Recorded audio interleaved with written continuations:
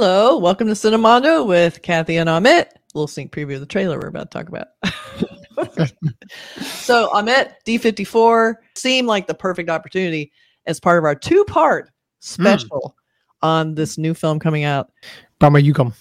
Bramayugam. This is Bramayugam.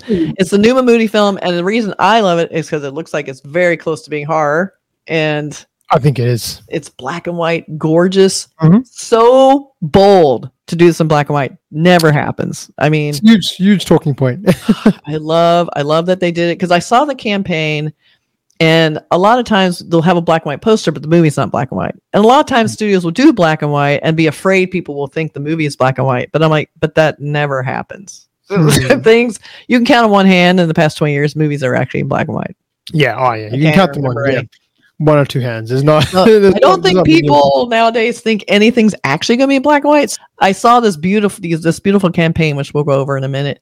Black and white posters the whole way, and I thought this campaign's gorgeous. It's too bad the movie will probably be in color because this looks amazing. Well, miracle of all miracles, the trailers have all been black and white, so that is a good sign the movie will be black and white. Correct. Very excited. When we did part one on Amit's channel, where we talked about our first impressions as we saw the trailer for the very first time and what we think the narrative's about. And now we're going to watch it again. We're going to talk about second thoughts and also how the marketing is playing into this whole film and how it all ties together. We're going to watch this again, and be sure and check out part one on Amit's channel and then come over and watch this. Okay. Sure. Here we go. All right.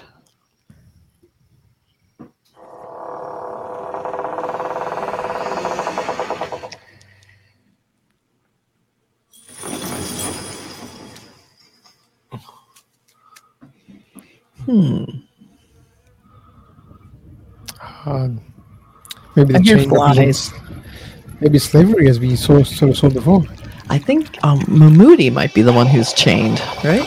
Of course. Yes. It's a dream. Yeah. But then is it a dream or a memory? Oh, it's shot. My God. The upside down world. Passage of time.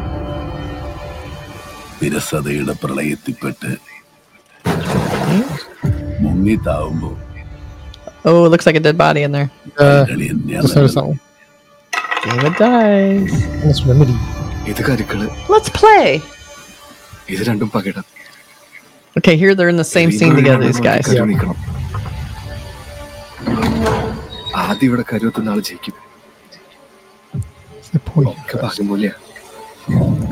So there we go. An older Mammootty.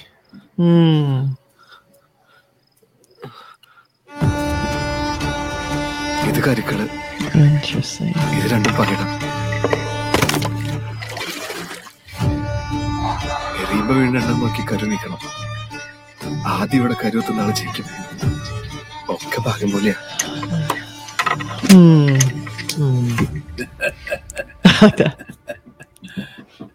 നിനക്ക് രണ്ട് തവണ വിധി പണയം വെച്ച് കളിക്കാൻ പറ്റില്ല.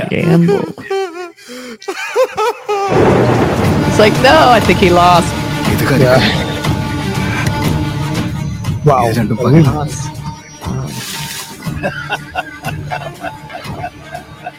So evil.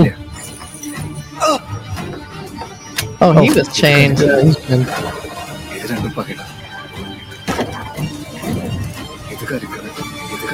Oh. On. Yes, need the turn. ഇത് സമയുഗ കലിയുഗത്തിന്റെ ഒരു അപഭ്രംശം. Wow. All right. There was the second viewing, a little bit more, I think, understanding, a little bit. But first, tell me what you discovered. Some background. Yes. After the first one, we took a little bit of time out because he mentioned that last line about Kali Yugam, and I was like, "What is?" I said this word sounds familiar, but I'm not exactly sure what it means. So after a bit of research, it seems like there's sort of 4 time periods, and this is according to like Hindu cosmology, with the concept of yugas. So there's 4 like time periods, I guess, and one is called the Golden Age, then the Silver Age, the Bronze Age, and then Kali Yuga, which is what we're in right now. And so basically, these time periods are cyclical, and it's basically just a decline in, I guess, morality, if you want to put it like that. So we start off with the first one, Satya Yuga, which is the golden age, and that's where everything is virtue and righteous, and it's considered the age of truth and purity. And then we have, as we keep going down the ages, it keeps getting worse and worse until Kali Yugam, or Kali Yuga, as I have it here, called the Iron Age. Okay. And then this is the current age, characterized by a significant decline in righteousness, morality, and spiritual values. It is believed to be an age of discord, decay, and darkness. So when Mammootty's character says something like Bramayugam is a worse version or something like that, it's even worse than Kali Yuga. It looks like it's going to be a representation of society beyond what. There's something even worse.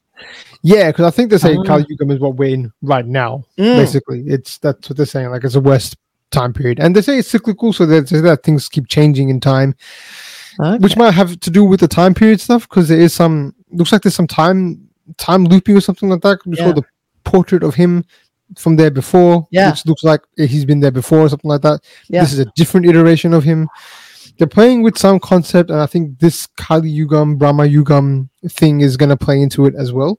So it's fascinating to me that they've sort of incorporated this into this movie, because there was something like, I guess, even from the first one, was there some kind of like spiritual or like demonic, something like that's beyond our own world, kind of thing in this, and looks like they've done it through this concept, I think. So they've taken this concept of the yugas and the time periods and inserted it into Bramayugam, which is, I think maybe it's a new word, or maybe Brahma Age of Madness. Age of Madness. Yeah, I think that's right. It means Age of Madness, right?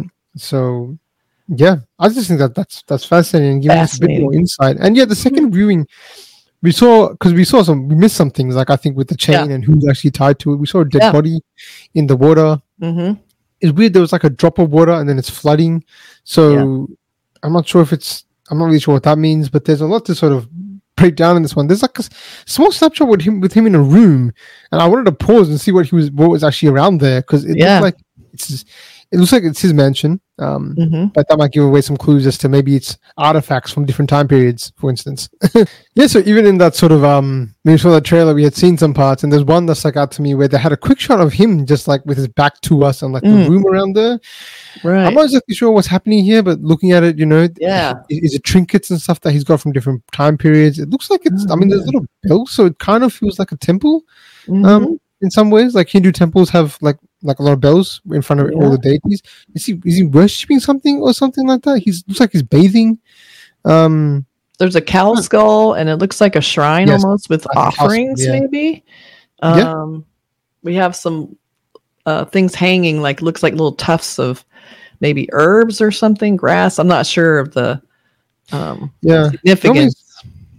So normally, people people hang stuff like garlic, off the, in front of their houses and even outside their houses and things like that, and chili to prevent evil spirits coming in and vampires and stuff like that. I just realized that even the fire, it's not even it's not actual a fireplace. It's a camphor.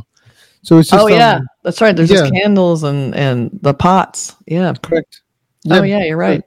It's not a fireplace. It's just little bits of camphor just burning up like that. So I mean, a pretty cool insight into sort of what this might be about. But this might be his lair or something like that. His lair. I mean, there's some element to that. He's definitely got some evilness to him. So I think it's interesting to see this too. The portrait where he looks a lot younger. Yeah, and so it looks like maybe he's trapped here. I wonder. I have a theory too. Looks like this is in almost the same layer because it has all the little things hanging. Yes. I wonder sometimes if maybe he's luring these pawns and he challenges them to a game of chess, or a game of dice. A game of something. So that whoever wins, it's kind of like then they're stuck. In a way, they then inherit this mansion and they have to lure in some pawns to play the game of dice to then be released or freed from this place. Yeah. Just guessing. Definitely. No. That looks like there's elements of that. But there's also, because we saw that scene at the end when because Arjun Ashokan's character and even the other character, they're both sort of grim throughout most of the movie. But then they get to a period where they just start laughing. Yeah. Just hysterically. And it's like, what's happened to you guys over this trailer? Like, this is a different tone altogether. So kind of going crazy, maybe, because I mean, he's laughing, but then they have that he's just screaming, sobbing, like he lost or something. Like, I don't know if, that was. It just looks so creepy.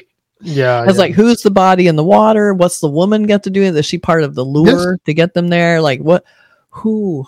What is happening? I'm guessing so. Maybe some kind of chase, or she's guiding them somewhere or something like that, or she's been stuck there for a long time. I don't know, man. So many theories. So many theories. I mean, I like it because you can watch a trailer and enjoy it just on a surface level, which we did, and then the deeper you go, the more like insane it gets and the more interesting it gets. I just love that. Part of what is so great about the marketing on this, let alone the fact that the movie is black and white, is that the campaign has also been rolled out as like pure black and white. We had this great poster by the classic by Arjun, who I interviewed. I just love, and he did the photo shoot with Mammootty and said he was just totally bringing it, was totally into it.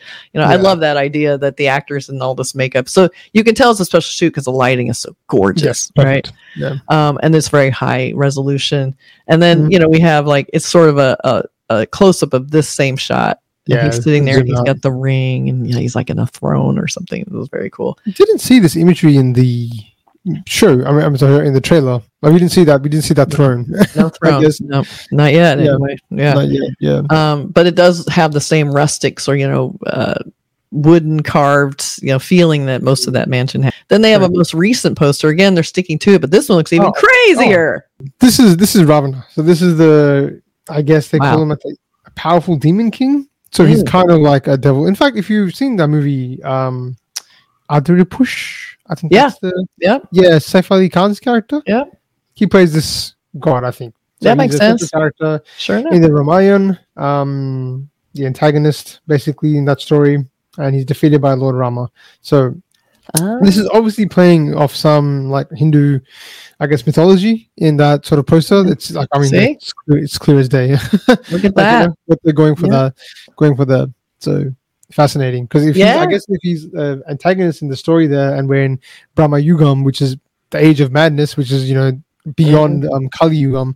That's right. Yeah, we're entering maybe the demon's world or something like that. Oh my gosh, the puppet master. This is really cool marketing and good visual, but also clues into what the movie's about, which is, this is one of their last posters. It's a poster for the trailers. You see trailer out now, but the movie comes out in 5 days. So this could almost be the last poster. I would be surprised if they have anything past this, because this seems like the finale of posters. It's like, I don't see if there's anything more than that.